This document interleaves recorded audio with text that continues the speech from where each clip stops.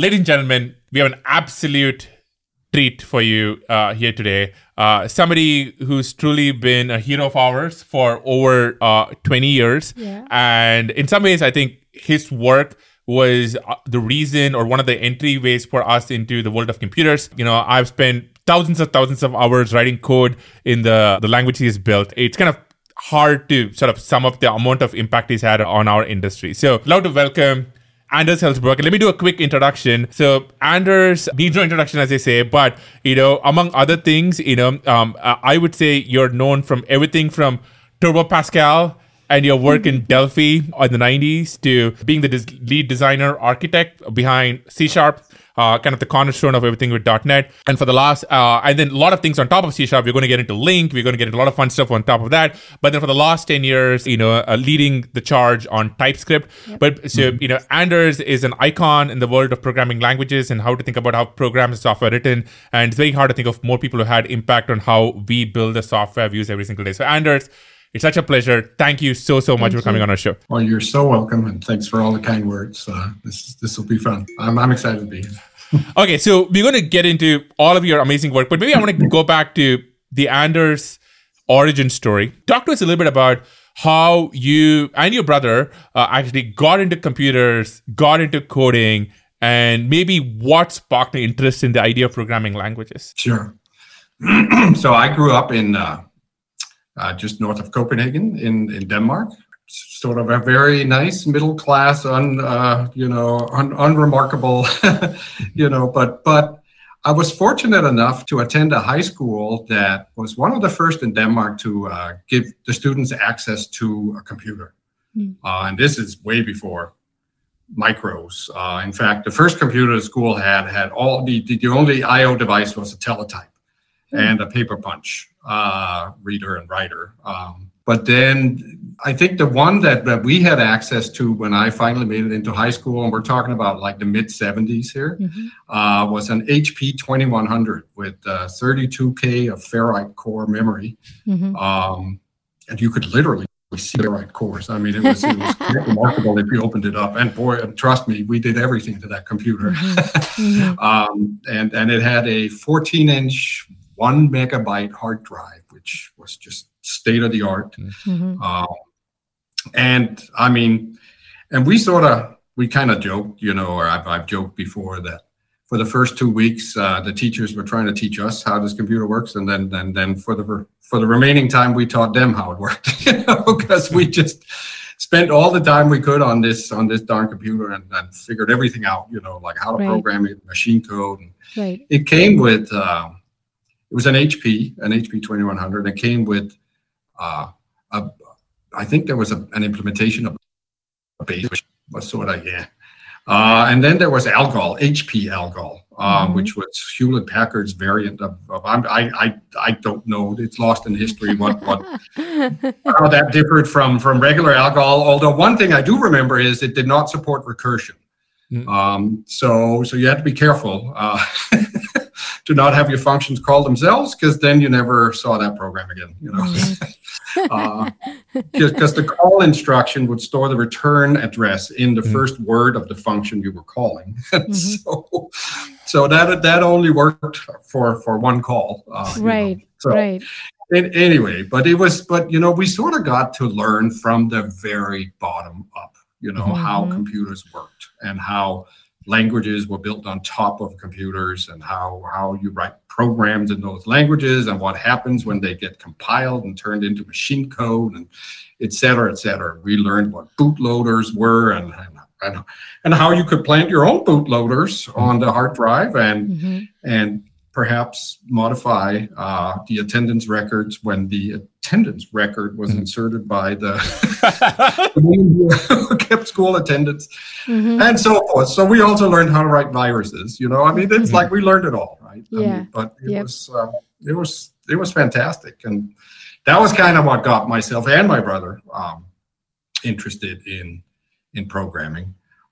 It probably helped that my dad was at the time, and has for his whole life really worked for Motorola, and he ran their distributorship in Denmark, And so he was an engineer by trade, and and my brother and I are kind of that same ilk, So yeah.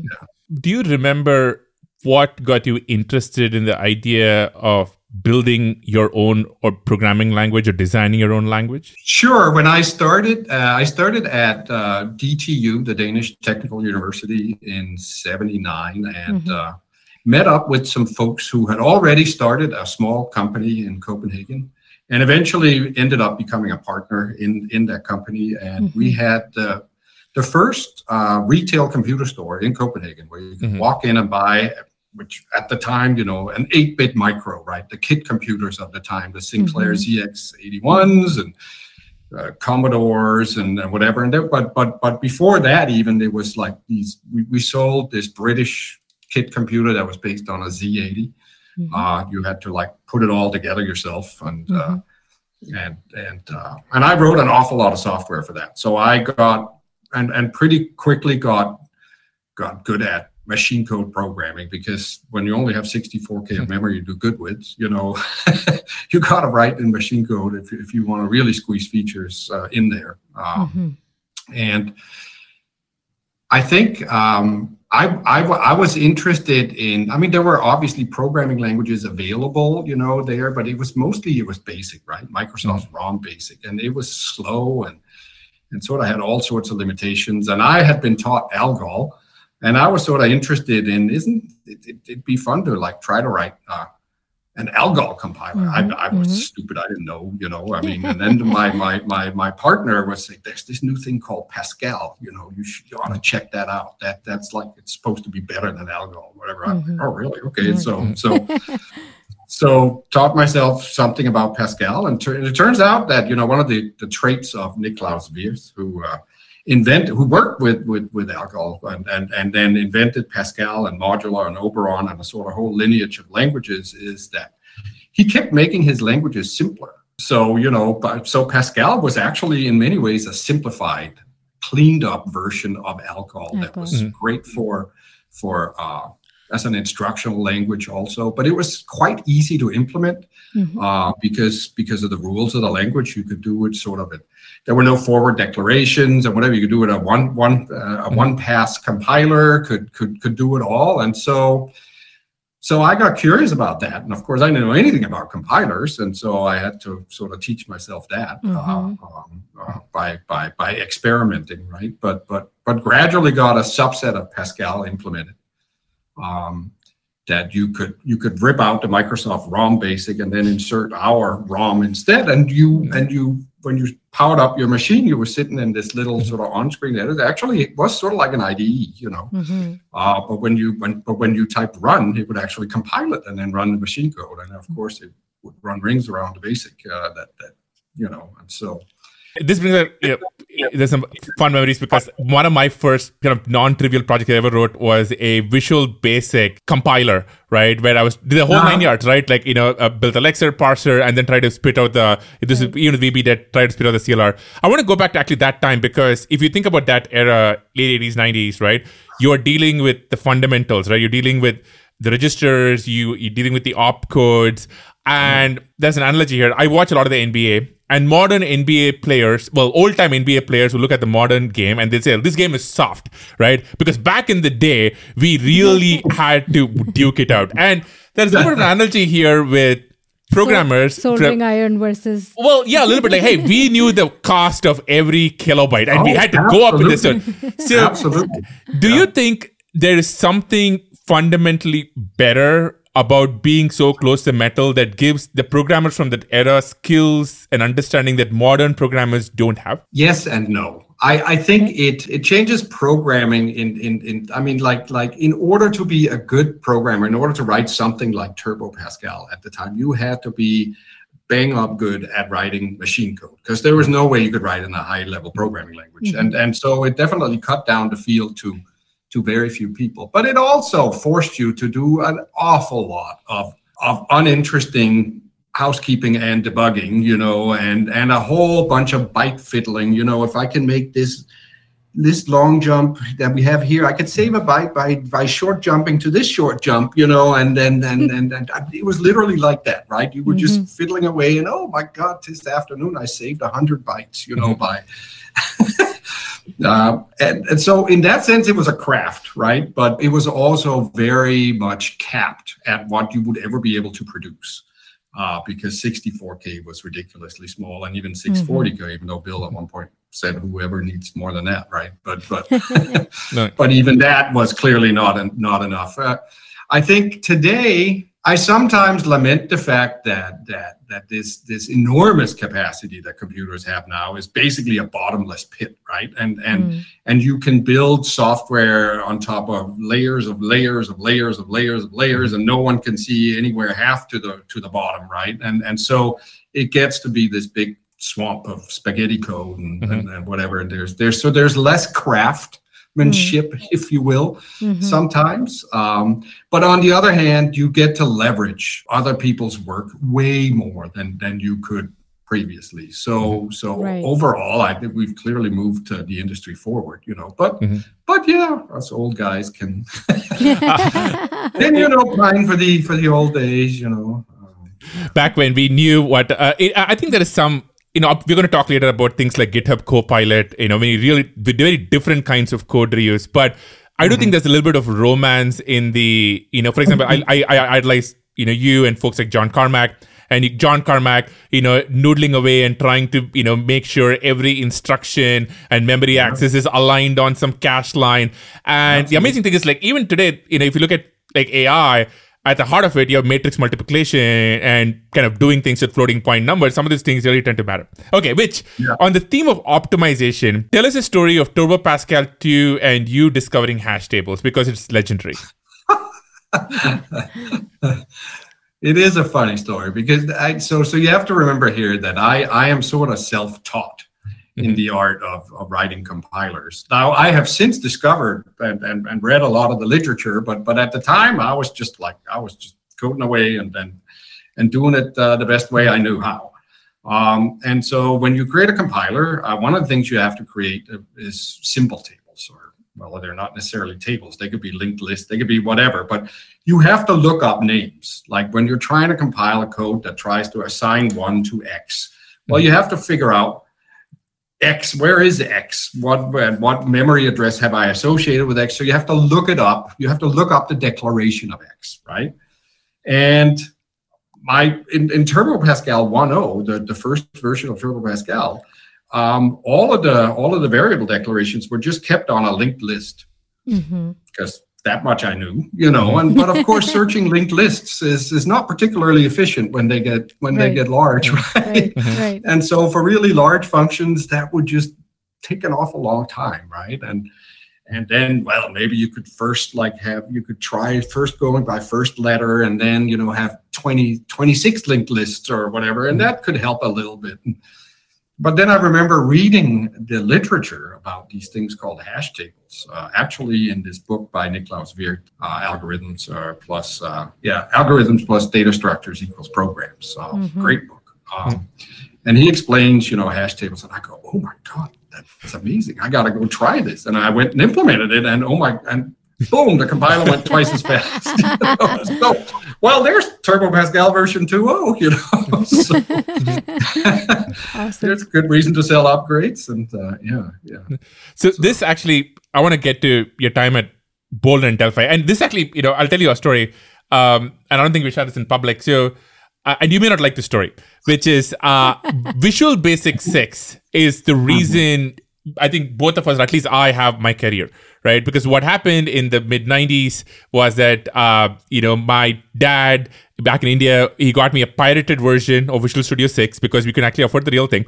And, you know, I would install this. I'd be like, huh. And for me, the WYSIWYG actually and that whole thing was powerful. Drag and drop and being able to kind of go to subroutines. And then, you know, once I got a little good and I understood, I kind of started running into the limitations of VB6, right? It wasn't actually, you know, oops, and you couldn't actually compile it and blah, blah, blah, right? And then I would look at these code written in Delphi, right? Which you could always tell because you get that little distinctive green check marks and the Delphi UI. Yes. And you could do all these native things. For example, in Visual Basic 6, if you want to kind of repaint the windows in ways Windows didn't want you to, you are kind of you're spelunking into Win32 DLL in ways that man didn't intend and God didn't want you to.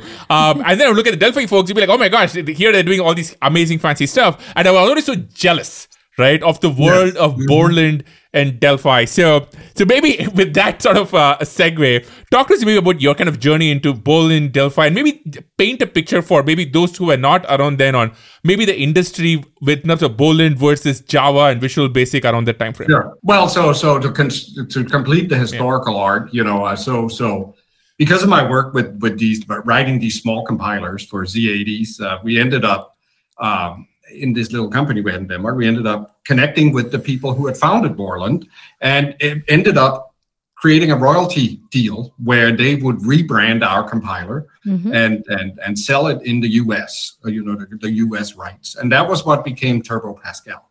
Now they put a different editor on it, a different menu system and so forth. And then of course, Turbo Pascal took off and became immensely popular, much more than we had ever anticipated.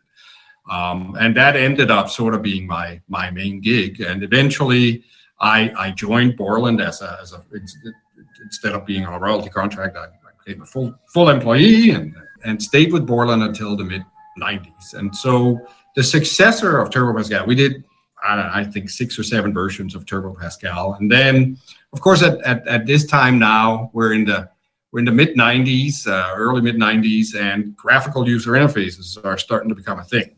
And Visual Basic was this very revolutionary product that Microsoft had created that gave you this rapid application development environment where you can drag and drop controls onto forms. And it was actually pretty cool, how easy it was to create graphical UIs.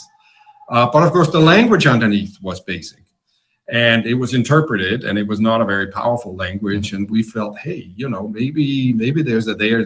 Maybe this is where we ought to have a real compiler. And also maybe this is where we really ought to have real object-oriented programming with classes that you can inherit from and methods you can override and all of the good stuff that had happened. And so Delphi was sort of an amalgam of all of that.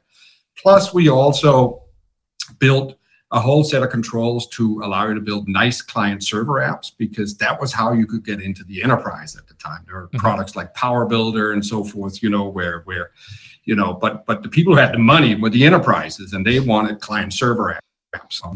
And so that sort of became our way into more professional programming, if you will. But it was a fun ride. And then, like you talked about, like, yes, you couldn't repaint the form. Well, like one of the things that we valued a lot in Delphi and its visual class library was, that there were always escape hatches that would allow you to get down to the underlying OS. And so you could obtain the window handle and then the WinProc and then get down there and actually like call directly to the OS and do all sorts of good stuff. And people loved that, right? Yeah. Because with VB there was always this glass ceiling and you keep banging your head against it, and and then you were stuck, right? So with VB it was so hard because but by the way, a lot of the audience watching is like, what are these folks talking about? But in VB, you had often this language of these B strings and things which didn't look like D words or 32-bit things. And when you passed these things and called, if it didn't work, and you had to change the calling convention around from standard call to CDEC, the whole all sort of thing. If something didn't work, all you got was like it just crashed. Right, and debugging was a nightmare. It was painful, and that was there. The other narrative which played out in this era, I would say, which dominated the industry, was the rise, excitement, and then the fall of Java. So maybe talk to us a little bit about. Okay, let me ask you this: what do you think Java did right, and what do you think eventually happened? Well, so now we're in the mid 90s, and I'm at Borland actually, and I remember so there was this, all of a sudden there was this thing called Java, and well, first there was this thing called the internet, which of course was huge, right? Yeah. And then there was this thing called Java that the internet taught everybody that cross-platform all of a sudden is going to become incredibly important, right? I mean, here we are, we're all like on these languages that are closely affinitized with this, that, or the other OS and desktop and what have you. And so everyone was sort of going, what's the language? What's programming going to be like in this new internet dominated world, right? Yeah. And Sun was brilliant at positioning Java as this is the language that is basically gonna rule them all on the internet. Yep. And they had applets, and they had the little guy that looked like a penguin or whatever. The coffee, the steaming steaming coffee and water. Right ones run anywhere. And there was even the industry totally went bonkers. I mean, there was the Java fund. It was like $100 million fund whose sole purpose was to invest in companies that wrote Java programs. It didn't matter what the programs did. As long as they were written in Java, you could obtain funding. Yeah. And we were all kind of like walking around like with like these scared looks on our faces going, oh my God, is programming languages, are they dead? Is that the end of it? Are we all like done here? And honestly, there was a feeling for a while that was going to be the case. And this was also like at the time where, Borland was starting to not do as well competitively with Microsoft and but Delphi had done well and had irritated Bill enough that particularly because we were stepping on BASIC, which was his child, right? And then so ultimately I ended up then joining Microsoft at that juncture, and ostensibly to work on Microsoft's Java development tools, and ended up working on Visual J++. The first version of it that I worked on and shipped was Visual J++ 6.0. Remember? Wow. And this is now we're back in I think 97. I joined in 96, and then so this must have been in 97. I think or maybe 98. We'd actually built a really nice product. The first product we built that was almost completely done when I got to Microsoft was VJ++ 1.1, which was just take Visual C++, take out the C compiler, stick in a Java compiler instead, and call it a product. Right. But of course, that wasn't quite it. But Visual J++ 6.0 had, it had visual programming and like a whole bunch of stuff. And of course, because it ran on Windows, it also had features that made it easier to write Windows programs. Now, that turned out to be a major problem in retrospect, because by Sun's reading of the contract, we were not permitted to do that. I will, to this day, swear that the contract said we were permitted to do it, but it doesn't matter. Yep. But the product literally ended up being enjoined by a judge in San Jose, and who forced us to put up big warning dialogues. When warning, you are about to enable unsanctioned language extensions. Do you wish to proceed? And very quickly, we realized, it's not going to work for us to build our future on someone else's on technology licensed from a competitor, right? I mean, we gotta build our own thing. And that's such that we can serve our customers, right? Just to paint the picture for folks, right? Like a couple of stories here. One is, for those who are too young, back in the day, if you ran a Java application on the client side, it was going to look and feel so different. Even with Swing, their modern tools, it didn't feel native Windows. It was slower. Yeah. It took a while. Yeah. It felt different. And the VJ++ apps, which I'm pretty sure most people here haven't experienced, would actually feel like native Windows. So we have a story. So our first job at Microsoft was in Hyderabad at the India Development Center, which actually, I'm not sure you know this, took over the development of VJ++.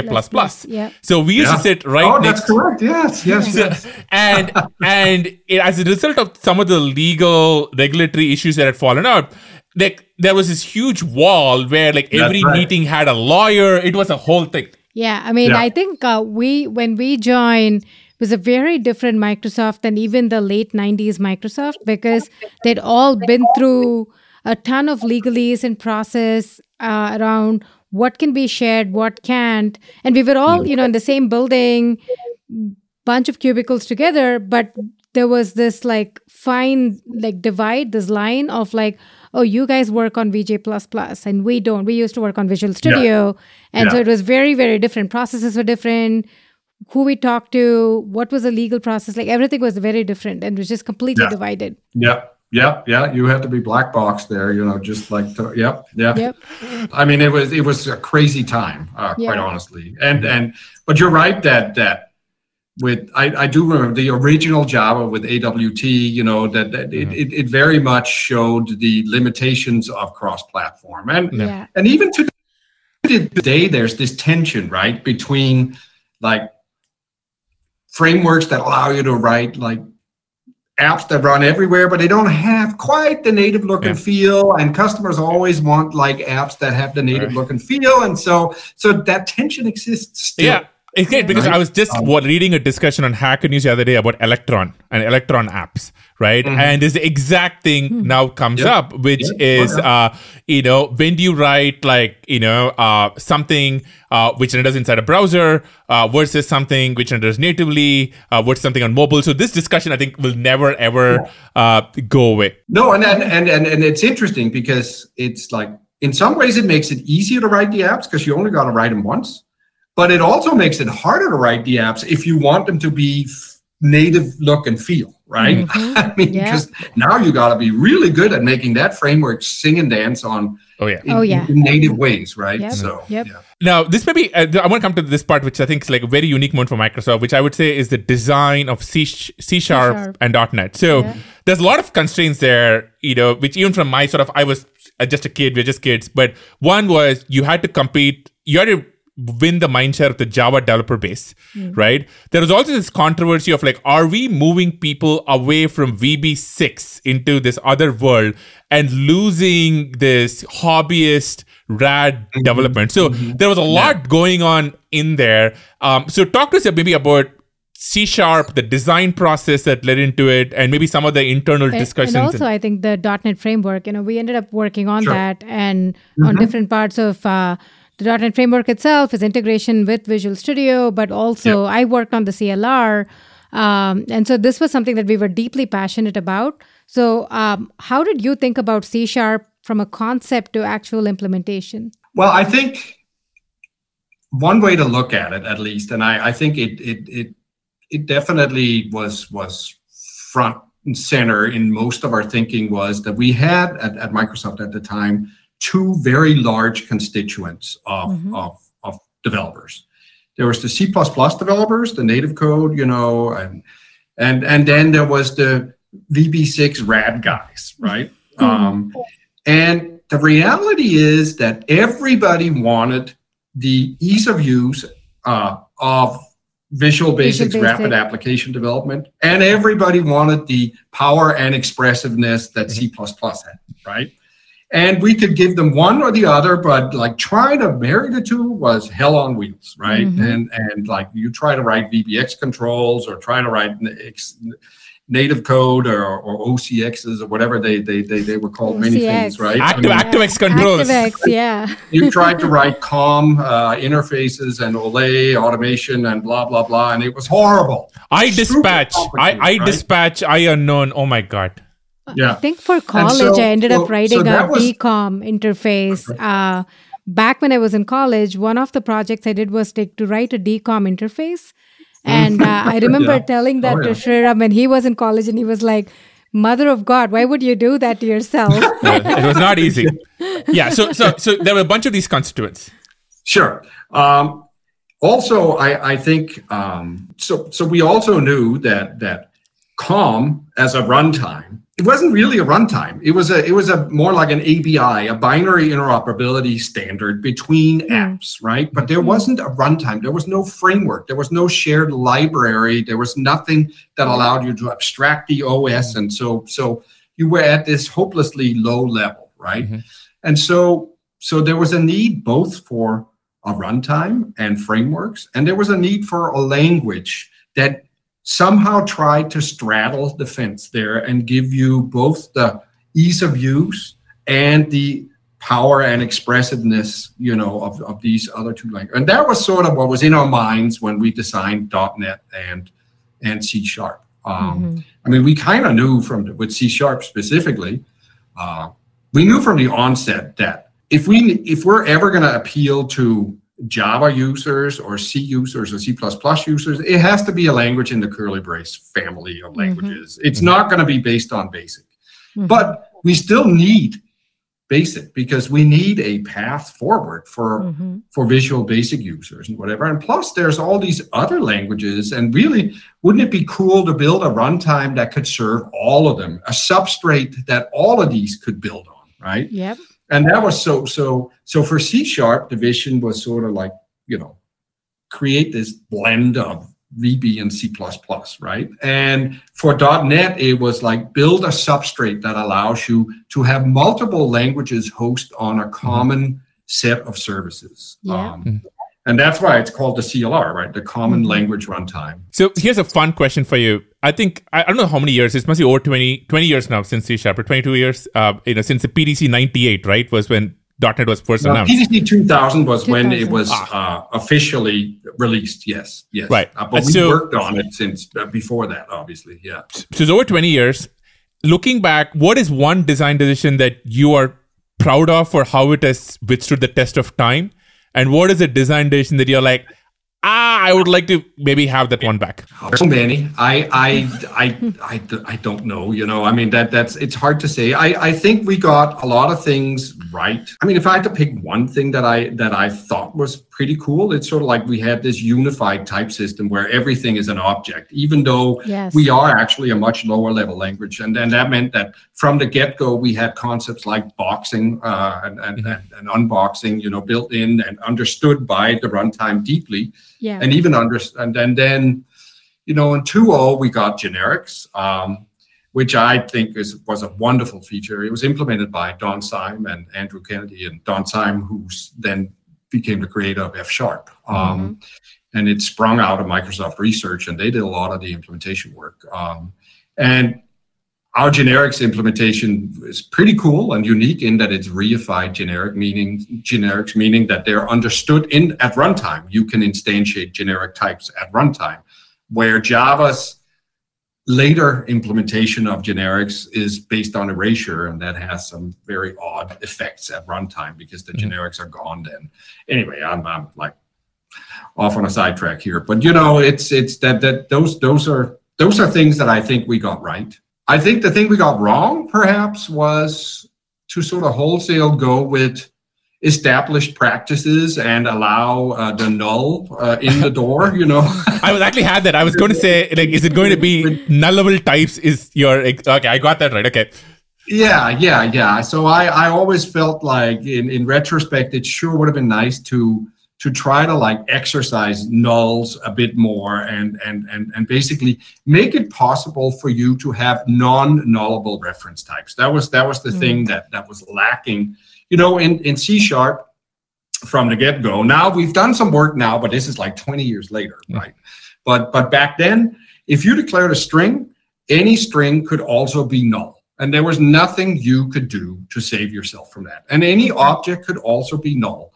And the compiler could not guarantee in any way whatsoever that you had initialized your object to not be null. And that meant that things could blow up in your hands at any point in time. And of course, things do, Hoare called this who invented null, called this his $1 billion mistake, right? And I don't know, it's probably more like $1 trillion mistake. I mean, when you consider how much money we've all spent on debugging programs because every time you ask any group of programmers that programming languages that have nulls, what is the most common bug you run into? It's a null pointer exception, right? That's right. Now, functional languages have made a lot of progress in that space, and we have two in TypeScript, and now C# even has adopted some of these ideas, So, I was going to, in the 2000 to 2010 era, right, which is C# 1.0, 2.0, which had generics, it seems like almost like, and for me as sort of a layman developer, there's two parallel tracks. There is the static compiled runtime languages, which is CLR, Java, which I think was kind of slow on a downtrend at this time and, wasn't really getting that adoption used to. But then you kind of saw the rise of the dynamic languages. You saw Guido with Python, Guido is now with Microsoft, and Ruby, and then Ruby on Rails, and, which had some concepts like, dynamic types, closures, some sort of like sprinkling of some of the concepts from, more esoteric functional languages. Stuff, so when you were kind of at Microsoft, when you're watching these, like what were you observing? How did you kind of read that era of all the open source dynamic language ecosystem? Well, I mean, dynamic languages was nothing new in a sense at Microsoft, right? Because BASIC ultimately, Visual Basic is a dynamic programming language, and of course we had our Internet Explorer team, and we had an implementation of Java, and so we had plenty of dynamic languages around. And we actually had plenty of need to interact with dynamic programming languages as well. And even I think it was in C# 4.0, we introduced the dynamic keyword and dynamic types and the ability to do late bound calls and so forth. But of course, that doesn't really capture why people were interested in dynamic programming languages, right? I mean, and the thing about dynamic programming languages is they dramatically lower the barrier to entry, right? Because hey, you can just start writing code, see what happens, right? I mean, you don't have to say, oh, x is x is whatever it is I say it is, or I can put anything into my variable here, right? But of course, as programs scale, that can become a little bit problematic, right? Because now there's how do you check that this code is actually going to do what you want it to do when you have given no hints in the code about what kinds of things can I stuff into these data structures and variables of mine, right? And of course that, I mean, I'm sure we'll get to talk about Typescript, and that's sort of one of the big things there, right? Is precisely that. I think like every language runtime, at the time was kind of bounded. For example, Python, had the whole, if duck typing, if it looks like a duck, etc., etc. But Python was really bound, I think, or constrained by the GIL, the interpreter lock, and kind of this one. So I think in some ways, the nirvana was going to be a way to marry the performance and optimization and the JIT of something like the CLR, but with also the expressivity and just kind of the ease of use of something that Ruby or Python brought to board, which brings me to what we want to talk about, which is, I would say the one language is probably dominated in probably just lines of code written or used by all of us over the last 20 years, has to be the one that Brendan Eich invented, which is JavaScript. So maybe talk to us a little bit about the origin of TypeScript through Scriptstar, but maybe before that, JavaScript, like JavaScript apps getting bigger, what you saw, what interested you, and then you being like, okay, I'm going to roll up the sleeves, I'm going to go get back into building things again, and then making TypeScript, right? How that happened. Well, I mean, JavaScript has a long history, right? I mean, it was conceived at Netscape in the early 90s, and it was put together in a hurry. I don't know if it was 2 or 3 weeks or whatever but we need a scripting language in this browser, to program and so Brendan Eich was given the task of creating a programming language, which he did, and he did a marvelously good job when you consider he only had 2 or 3 weeks to do it. Right. And it's our luck that he had been educated in functional programming and Lisp and whatever, and understood like notions of functions as first-class objects and closure over state and whatever, and actually got that right in JavaScript.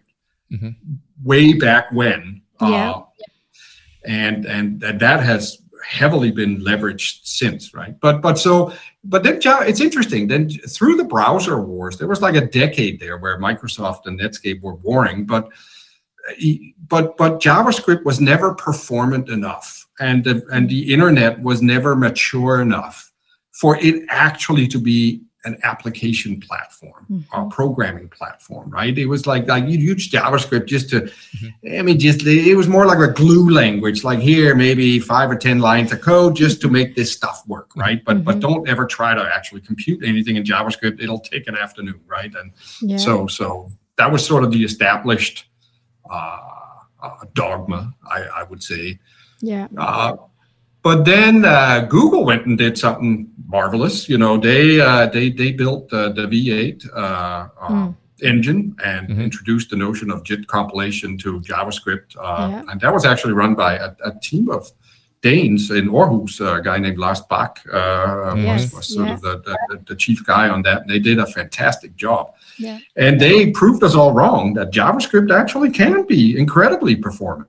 At the same time, HTML was starting to grow up with H5, and browsers were becoming more secure, and gradually this platform was emerging. You know, this true cross-platform that runs everywhere was starting to come into focus, and of course people were discovering that, and they were starting to write larger and larger JavaScript applications.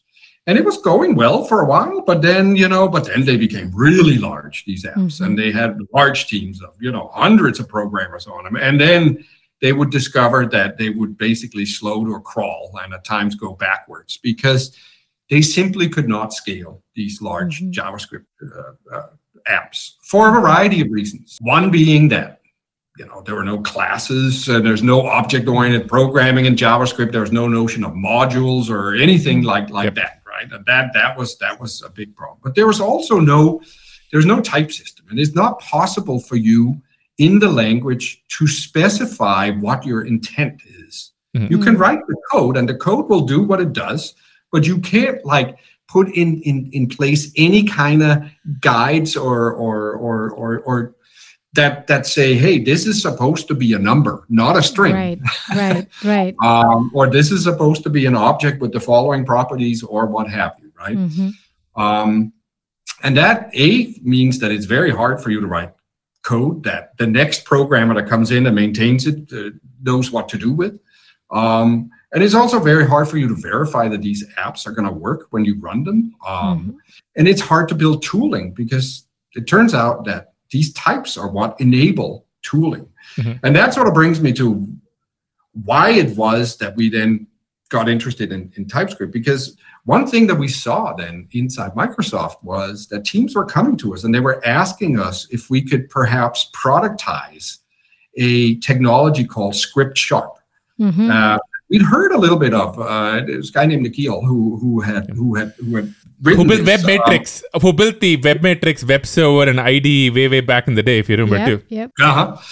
And we were like, okay, Script Sharp is this thing that allows you to write in C# and then cross compiles it to JavaScript so you can then run it.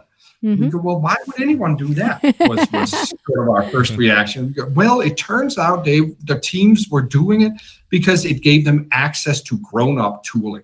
You could write in Visual Studio, you could use modules, you could use classes, you could use interfaces, you could type check your code before you ran it, you could do all sorts of cool things. You got statement completions and safe refactorings and code navigation and all these bennies and you got the ability to document your code by putting types in there that the next developer on the team, would actually understand what your intent was.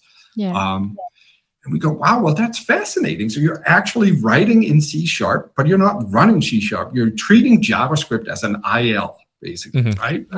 Right. And we're like, but that's nuts. I mean, surely if you want to appeal to JavaScript programmers, wouldn't it be better to try to fix JavaScript? And make better tooling for JavaScript, or do whatever it is we need to do here to make JavaScript better. And so that was the genesis for TypeScript, right? Was let's do that instead of, because surely you're never going to be best of breed by telling JavaScript programmers that you have to program in another language and then cross-compile to JavaScript. That's only going to get a few percent, right? But if we could make the world better for JavaScript users, boy, that could move the needle. I have a theory here, which is, TypeScript just celebrated 10 years, by the way. So congratulations. I think late October, which is amazing. Makes me feel old because I just remember it like it was yesterday. And I think I would love your theory on why you think TypeScript, if you look at any of the ratings of most used languages, TypeScript is always there in the top 5, top 10, incredibly popular. Why it is so popular. And I have a theory, which is in the 2010 era, Microsoft didn't embrace open source. Or if it did, it was very reluctant. what I keep saying but what Microsoft put out on GitHub or how it engaged with the community. Right. They did, but it was a reluctance. But I would say, or anything outside the Windows ecosystem. Now, I think in the last 10 years, and if you look at the success of Visual Studio Code, and if you look at the success of TypeScript, there has been an engagement with the community, which I have a theory, and I would love to, you can tell me if I'm full of shit, which I think has played some role in success. Why do you think TypeScript succeeded? Do you think Microsoft being more open has anything to do with it at all? Well, I mean, so TypeScript was one of the first open source from the get-go projects at Microsoft.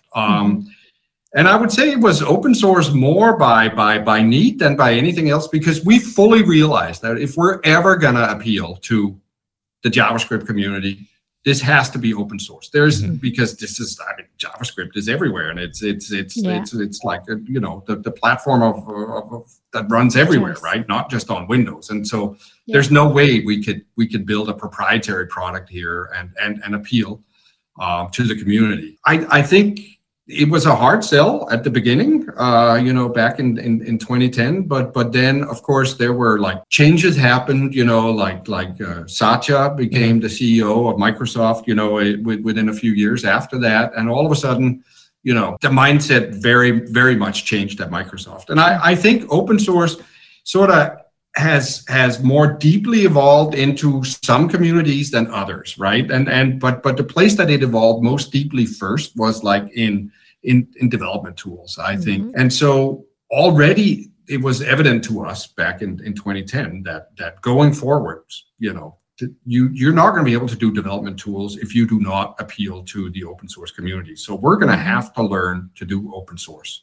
We did not know anything about how to do open source. We thought we knew, but we didn't. And in the beginning, with TypeScript, we did what was technically open source, in that we put the source code out there and put a license on it, or a permissive license, so people can have the source code, right? Right. But we didn't actually develop it in the open. We still used our internal bug tracking systems, and we would scrape the feedback from, it was on Codeplex. That was Microsoft. That's right. Oh my goodness. Open source repository, which was mostly crickets. But still, we would take the feedback from there, put it into our internal bug tracking system, and then we would occasionally lob a copy of the source code back into Codeplex. But we quickly realized that this is not, this does not in community participation, and community participation is the hallmark of open source, right? And so in 2014, we moved TypeScript to GitHub. And that was really when things began to take off, because now all of a sudden it became possible for the community to actually involve itself in the development of the product. And we've been there ever since now. And our entire workflow is in the open, our design meeting notes, everything. There are no secrets on this project. And it's been liberating. It's been wonderful. And for myself personally, I love that workflow. It is so rewarding to be right there, right next to your users, right? They are literally, they can report bugs in the morning, and you can have a fix in the main branch by afternoon, and people love it. That is it's gratifying for us doing it, and it builds tremendous excitement for the product in the community. So it's just a win-win for everybody. Plus, even for Microsoft, it invites conversations with groups of programmers that previously we would never reach, right? And through projects like TypeScript and Visual Studio Code, now we are bigger in the developer division than we've ever been. In terms of engaged users, right? It's phenomenal. Like, I grew up in a Microsoft where if you ever posted on any open source program with Microsoft, you would get the $soft or a Windows or $FT. Yes, I've seen that. And I think Miguel de Casa said it, but maybe others have said it before. But trust is won in drops and lost in buckets, right? And it's it takes forever to win people's trust. And you got to be really careful because it takes one dumb mistake and then you're pouring it all out of the bucket again, right? Mm-hmm. And so we're very, very serious about this journey. And it's been fantastic. I mean, it's been so wonderful to be part of. Which way it kind of blows my mind when I see these forums and they say, "Oh, my favorite language is TypeScript, and I'm using VS Code over Emacs versus VI." Right? You'd be amazed how many times when I say Emacs versus VI debate for the last 30 years, they'd be like, "Well, I don't want to admit it, but I moved to VS Code because it's better than everything else." I really want to ask you this because I want to kind of focus on Anders, a person too, because one thing that kind of really strikes me about you is there is a risk for architects and designers to become, quote unquote, architecture astronauts, where you are removed. Also, there are certain other maybe people at Microsoft who this might also apply to, but you're so removed from the actual thing that is being built in the way that is being built that over time, slowly, you lose kind of the fine details of what it is that you're designing. And, you have avoided that. You rolled up your sleeves and you got into building TypeScript. I am curious about how you sort of avoid the problems of just kind of being too out of the details and being an astronaut. And then maybe talk to us a little bit about like how you write code and, how you engage with writing, software yourself. Well, it's interesting because, I've had a long career, right? I mean, it's been 40 plus years of programming at this point. And in the beginning, programming was what I did, right? I mean, and only programming. And then it was only myself. And then I learned, I would say over time at Borland to become a team player, and then I would say I learned at Microsoft to become an architect and a language designer. And I was gradually sort of moving up towards the stratosphere there, right? I mean, and on C# mostly I would write code, but I would mostly write code on the .NET framework. Like I wrote a bunch of the base classes in .NET and whatever, but I wasn't actually writing the compiler. I was writing the language specification. And there was some unfulfilled part of me there. I did not realize it at the time, right? But I was gradually less and less enthused with that. There was some itch that I wasn't scratching, without really knowing it, right? And it wasn't really until late in the C# project where I sort of felt a bit burned out and took a sabbatical and then whatever, and then discovered that the thing you've lost your roots, right? You're not actually programming the way you used to, and that's really what makes you happy. And so with TypeScript, when that opportunity presented itself to sort of get interested in this new opportunity, I decided to participate in the coding of it too. And so I wrote the first versions of the compiler. I did not write. That was written by Steve Luco, and then we had a team that tried to, didn't try. They wrote the first the first compiler we shipped, which was written in sort of C# style in JavaScript, and it was not particularly efficient. And I had gotten curious about this other style of programming in JavaScript where you use functional features way more and closure and whatever. And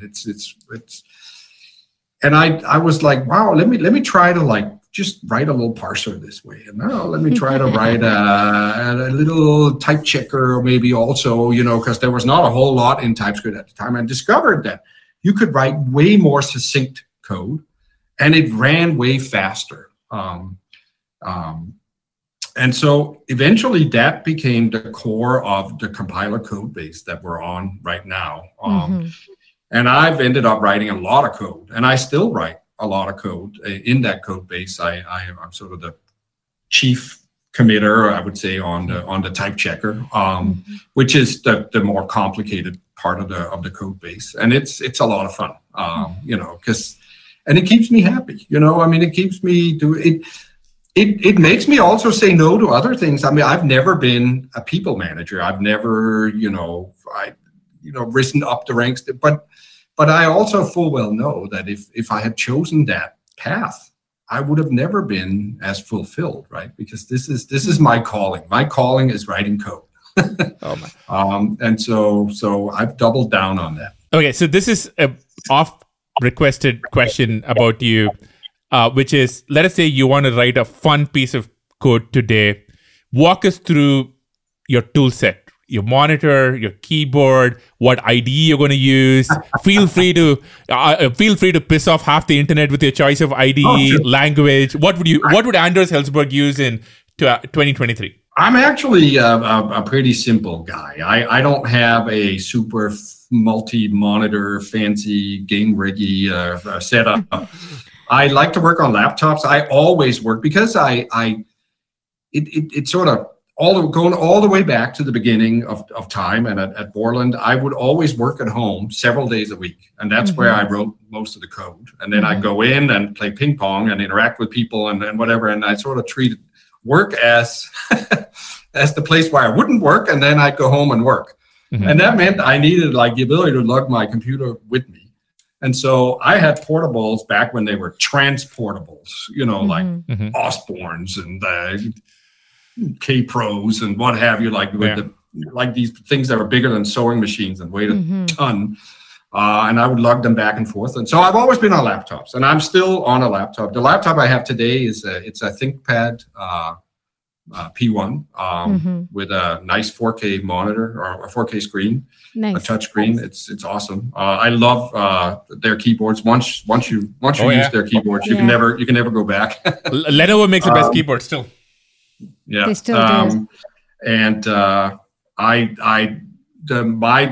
OS I use is Windows, just because that's what I grew up on and what I'm very comfortable with. I use Windows Terminal, the new host for the command line. I love it. Yeah, and that's awesome. I of course use Visual Studio heavily. My color scheme is Monokai, which I like, and that's kind of it. I used to have an external monitor, but like just this plugging in and whatever, and it's like just get a decent laptop with a big enough screen. Oh God, so it's the two schools of thought. Like for example, on the use of IDEs and how you write code. For example, there's a whole class of people who just printf their way to debugging. And then there are others, for example, John Carmack famously falls into this category. John's like kind of a legendary Visual Studio user, where you love the debugger, you love being able to put a breakpoint, inspect the state of your program. It sounds like you're in the latter category, but I'm kind of curious about like which category. Do you see the appeals of both categories, and do you see yourself as part of the second category? I'm in both. It sort of depends on what I'm trying to debug. Yeah, sometimes I am absolutely guilty of using console.log and just slap it in the middle of the compiler and print out what because the compiler already has internal functions that allow you to convert a type to its string representation, right? Because we need that in error messages. So it's trivial to just have a console.log that prints up what type are you looking at here and here, what are you instantiating now or whatever if you're looking at something generic. So, but then there are also cases where, with type systems and particularly structural generic type systems like the one we have in Typescript, recursion is, you are always staring into the recursive abyss in literally every function where you're trying to relate two types that are deep and they are generative. They keep making new types as you descend into them. It's like there's this parent thing. You can just keep asking for the parent and the parent of the parent and the parent of the parent of the parent. And it never ends, right? And so you build up these enormous call stacks. And at that point, you really need a debugger to sort out, how did I end up here? What's the bottom of my stack look like? And what was it that got me into this cycle? And you can sort of in the call stack see, oh, look, this repeats like 15 function calls deep. It keeps on coming around. And why is this happening? And what do we got to do about it? So I do both. And we do profiling too, or I do profiling too. I mean, nice. Because sometimes it's like all of a sudden a compilation takes like, why does it takes 10x longer in this release of the compiler? We got to figure out what is it that's slow here, so now you need a profiler. So there's no one tool that does it all, but console.log or printf, whatever, definitely path of least resistance. It works for a lot of stuff. We posted on Twitter and said, we're doing this interview. What would you like to ask Anders? And Mhm. one of the frequently most asked question was around, large language models and AI with Copilot. What is your thinking, or has your philosophy of language design shifted in the light of, the proliferation of AI and how we think about Copilot and everything else? So there's language design. No, language design moves very slowly, and we're looking at the 50 years that have gone. You go back 50 years on programming languages that didn't even look all that different than they do now. They're a reflection very much of the machine architecture and the capabilities of the hardware and there are different abstraction levels, and you could envision languages going up the abstraction level and like languages for constructing query prompts for large language models and that sort of thing. But like when it comes to general purpose programming, I don't think it's a much longer window, to answer that question, and we're not in it deep enough yet to know. I do think it's going to change the way we construct tooling. Absolutely. I mean, GitHub, Copilot is one example of that, but there are, oh my God, so many other things that we can apply that to in the tooling, and we're going to definitely, we're looking at that every day, right?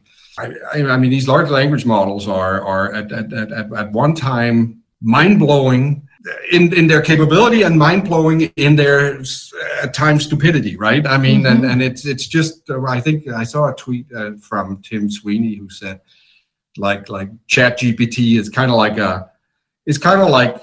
a person with encyclopedic knowledge and the writing skills of an English professor, but with the reasoning abilities of a first grader, right?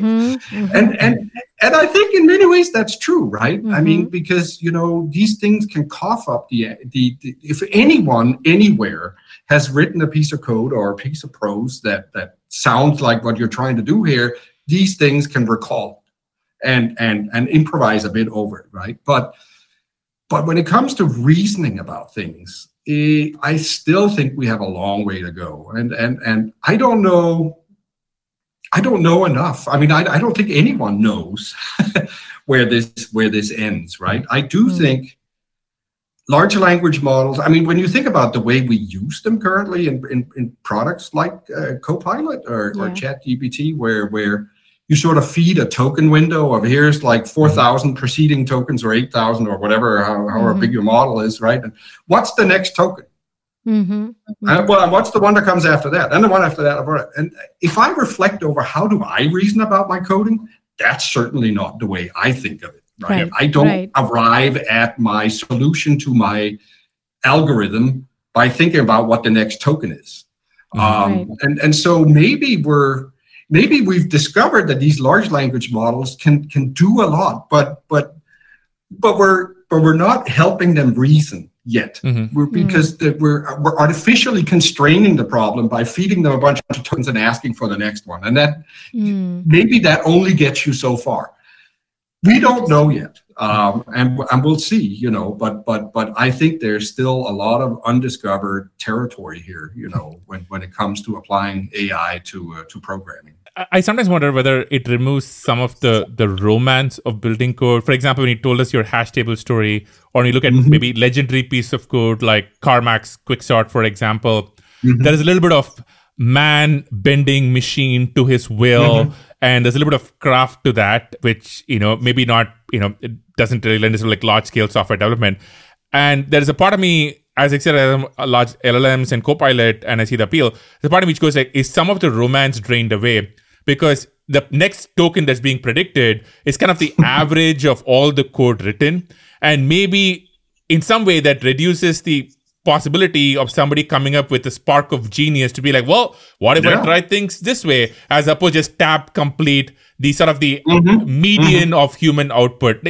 Do you ever think about that at all? I do. I sometimes just like joke that maybe we're at the moment of peak truth right now, because what you find on the internet today was actually created by humans largely, right?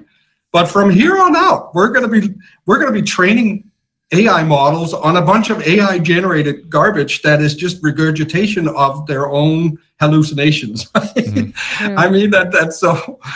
Who knows where this all ends? I do think though that AI can help tremendously with a lot of drudgery. Exactly. Like, I mean, going to Stack Overflow and trying to parse through how do I best formulate my answer here? And when these models can just cough up, a great start.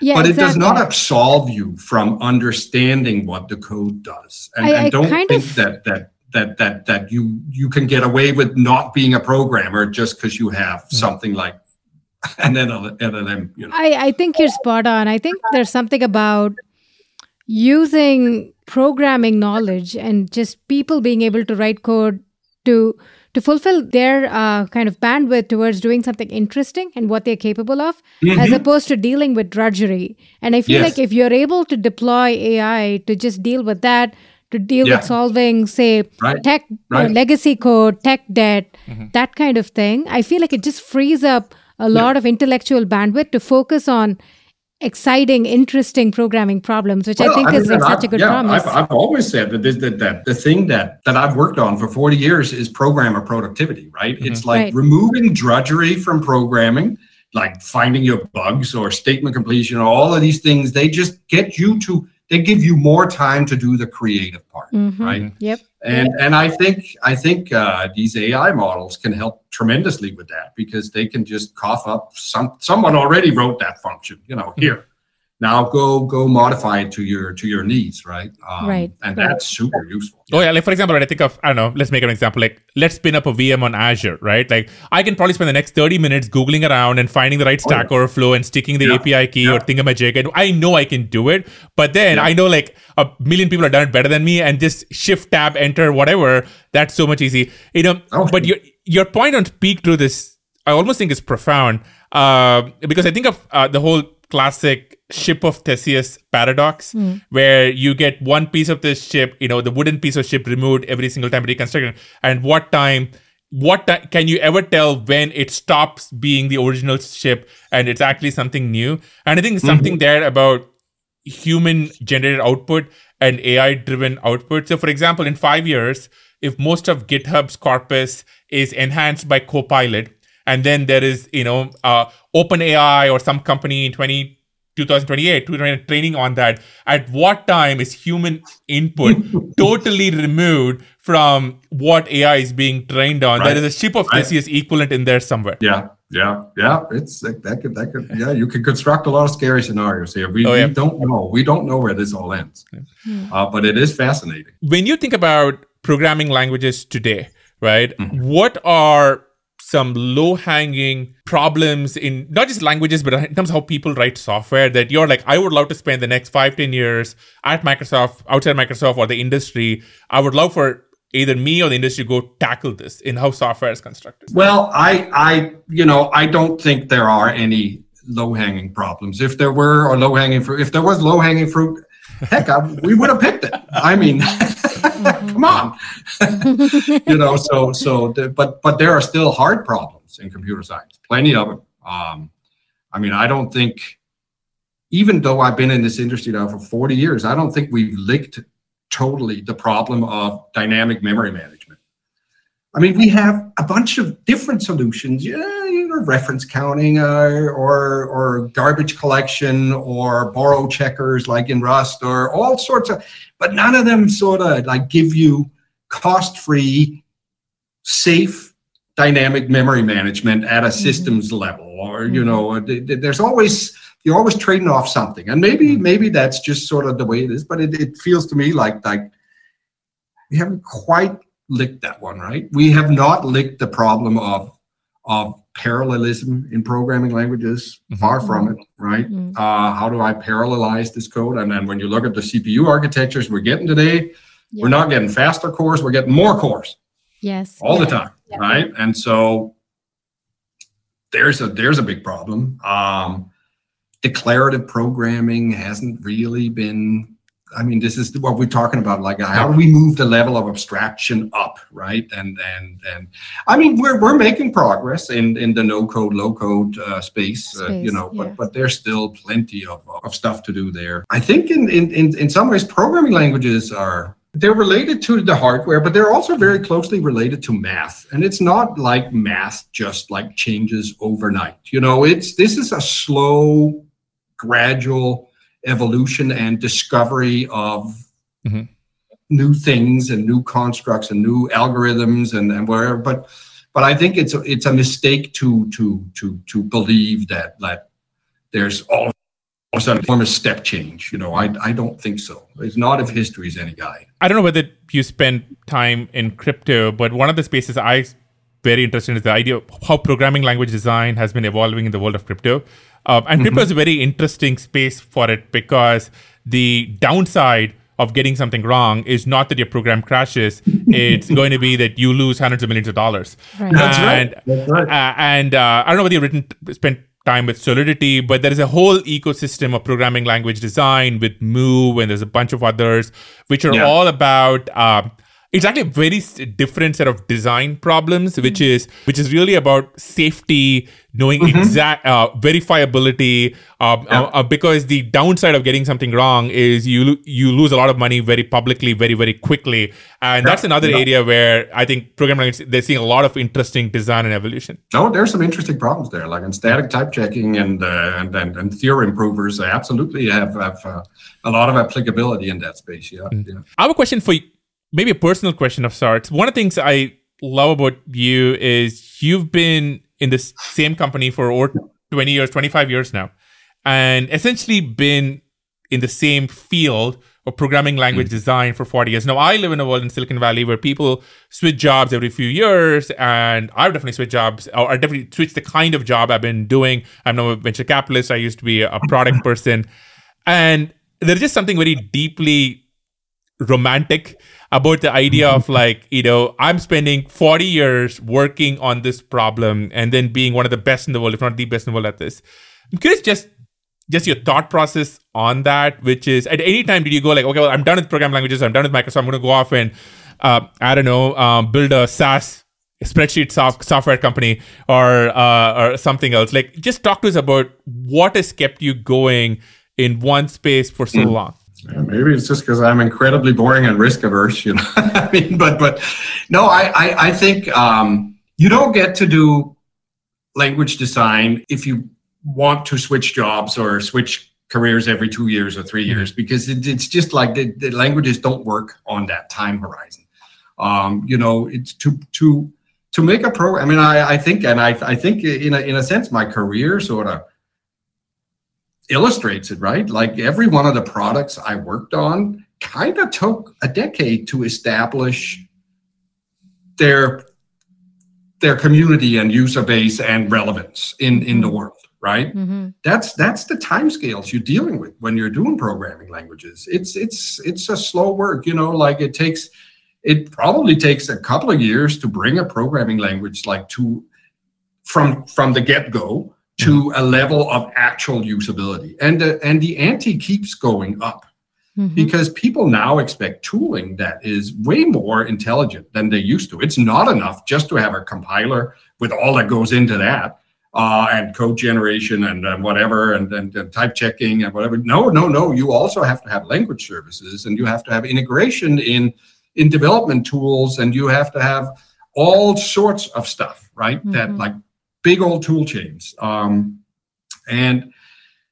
it takes a while to get that built. And then, of course, you don't ever get it right in your first release. It's typically not until the third release that a language is truly like gotten it all sort of put in the right place and have all the right features, right? And now you're like 5 years down the line, right? Before you even are relevant.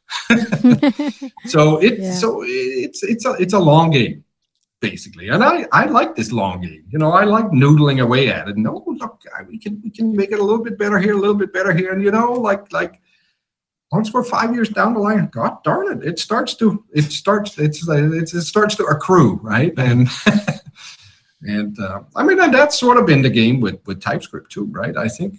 We're about to ship version 5.0, but we've shipped more than 40. We've had more than 40 releases of on a typical 3-month cadence through the years there, to get to where we are now. And we are very, very capable as a language now and have a lot of innovations in the type system, but it did not happen overnight.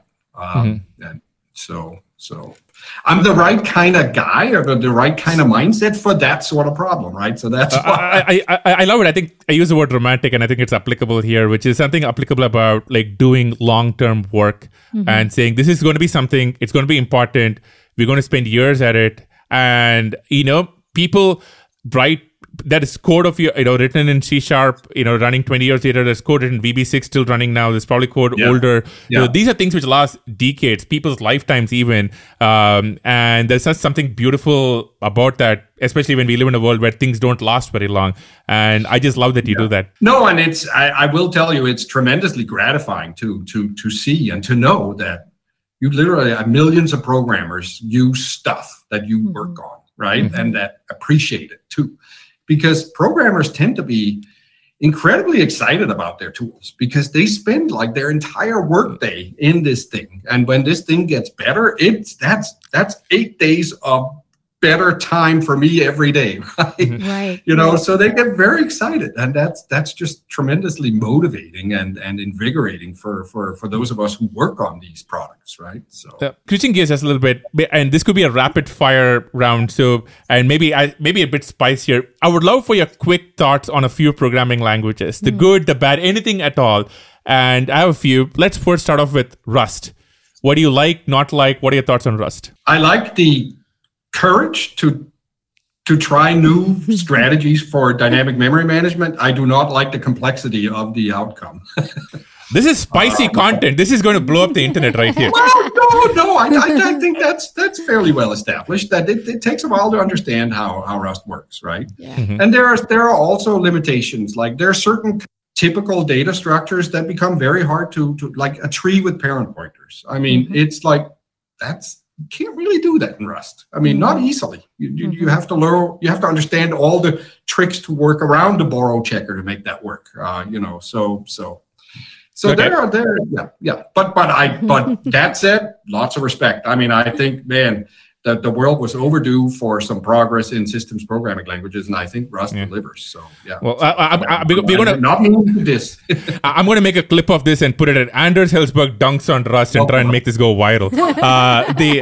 Next up, Golang. I do not like the fact that there were no generics in that language, and it took that long for them to get in there. I think that hampered the language dramatically.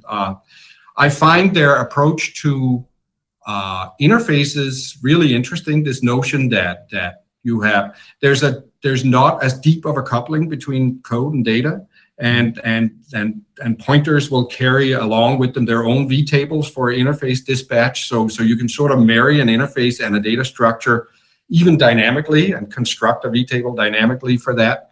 Where in OOP, that tends to be much more of a fused heavy marriage, and you can't easily construct new implementations of something at runtime. So there's some interesting stuff there. What do you think about Go's kind of ideas? And because they seem to push the state of the art on concurrent programming models forward, and that may be a reflection of the Google systems programming. You don't seem impressed. I'm not. They added primitives in the language to start off new threads of execution.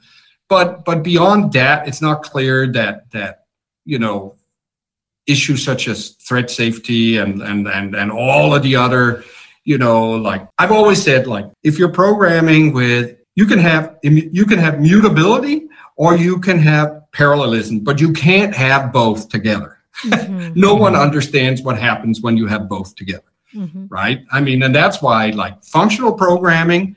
Great, you can do parallelism because there are no side effects, right? Or you can do mutability, but boy, once you add threads to that and free threading and then whatever, oh gosh, yeah.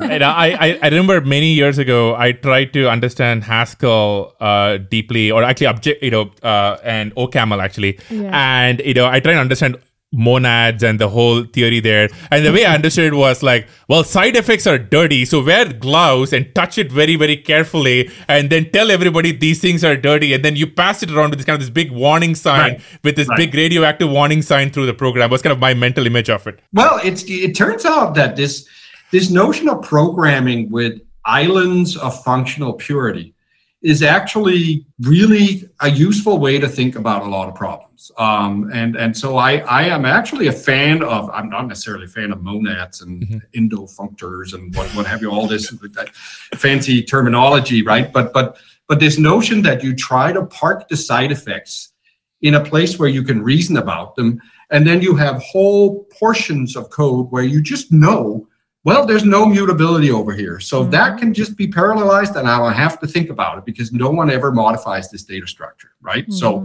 I can have as many threads banging on it as I want, and nothing's going to go wrong. It's empowering. So yeah.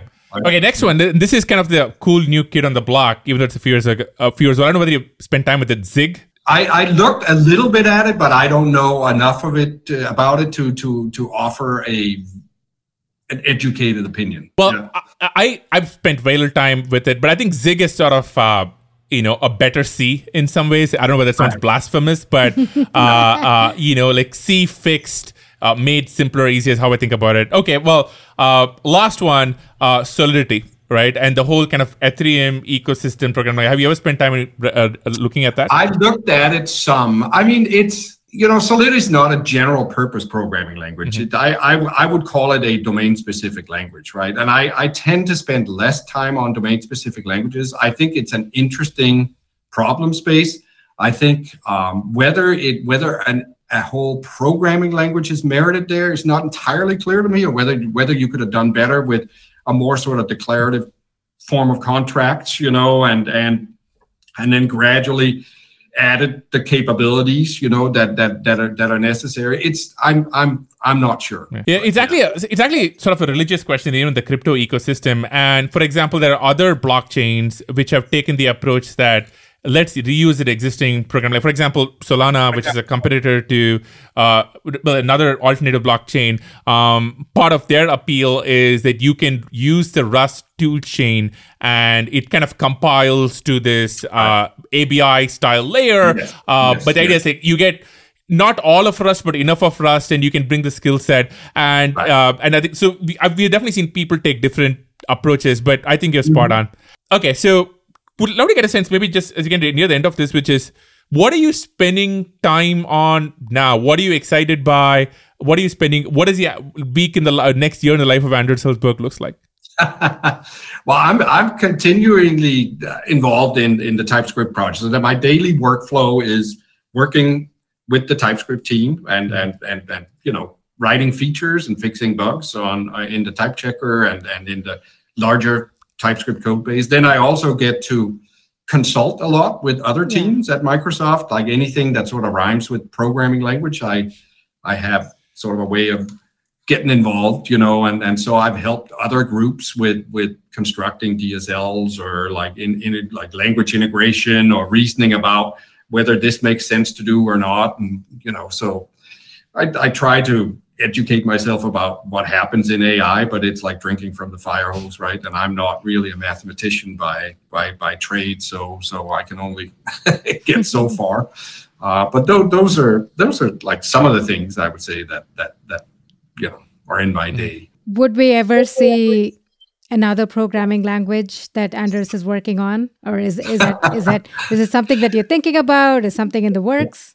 Whenever people ask me that, I say that the world needs another programming language, like it needs another hole in the head. And I already told you it takes 10 years for programming languages to succeed, and I would be like in my 70s by the time such an effort would be relevant, But who knows? I mean, it's I never say never, Nice. The whole TypeScript journey kind of fell in my lap, right? And I wasn't planning it. So maybe, but that's but there are no like. The other day, well, you mentioned Tim Sweeney. The other day, I saw this tweet/report that Epic is working on a new programming language for the metaverse, right? They have Simon Peyton-Jones, Simon Peyton-Jones is there now. Yeah. Who's a kind of a legend in programming design. And it did not occur to me that a metaverse needed a programming language, but here we are, and they have some really interesting ideas. And I again saw a tweet. Us programming language designers will always find a way to couple a new programming language to some technology. So we need an AI programming language. Nice. Just like we needed an XML programming language. We needed back when that was the fad, right? Oh, gotcha. There's today somebody was like, hey, maybe for ChatGPT the interface should be a DSL as opposed to the English language, and that's I don't know. This seems to work with the. English. You never know. I actually think the natural language interface is the power of ChatGPT. So, right. but yeah, prompt engineering is starting to become a bit of a pseudoscience, So maybe there is some need for something there, But too early to tell. My instinct is the world hasn't seen the last programming language from Anders Hejlsberg yet. And Anders, I just want to say, one. Such a blast. This was such a blast, and I just want to say thank you. We told you the story about how I tried to impress her 20 years ago, saying hey, this whole she hash thing is kind of cool, and but it is the amount of impact you have on the software just impacts every part of our lives. The amount of impact you have on how these things have been constructed is beyond measure. And thank you for everything you've done. And thank you for this amazing conversation. This was so much fun. We kind of sort of owe our careers, early starts to our careers, at least to you. I think we started at Microsoft. We started working on Visual Studio. I worked on the CLR. But even before that, a lot of our conversations, one of the languages I had picked up very early on was Common Lisp. And, we started trying to think about what would a compiler for Lisp would look like. Then we moved to Scheme. I think Shriram got me a pirated version of SICP. Yep. And so a lot of our early conversations were around programming languages and centered around you, for lack of a better word. And so thank you for everything you've done. And thanks for employing people like us indirectly. You're welcome, and it's so gratifying to hear you say that. This is precisely the thing that keeps me doing what I'm doing, right? The excitement for there's nothing more gratifying when you're working on a product to know that people appreciate the work that you do. So I'm really happy to hear that, and thanks so much for having me on this. This was a super fun conversation. This is super fun. Yeah. Thank you so much, Anders. This was such a blast. Thank you. Great. Thank you. You're welcome.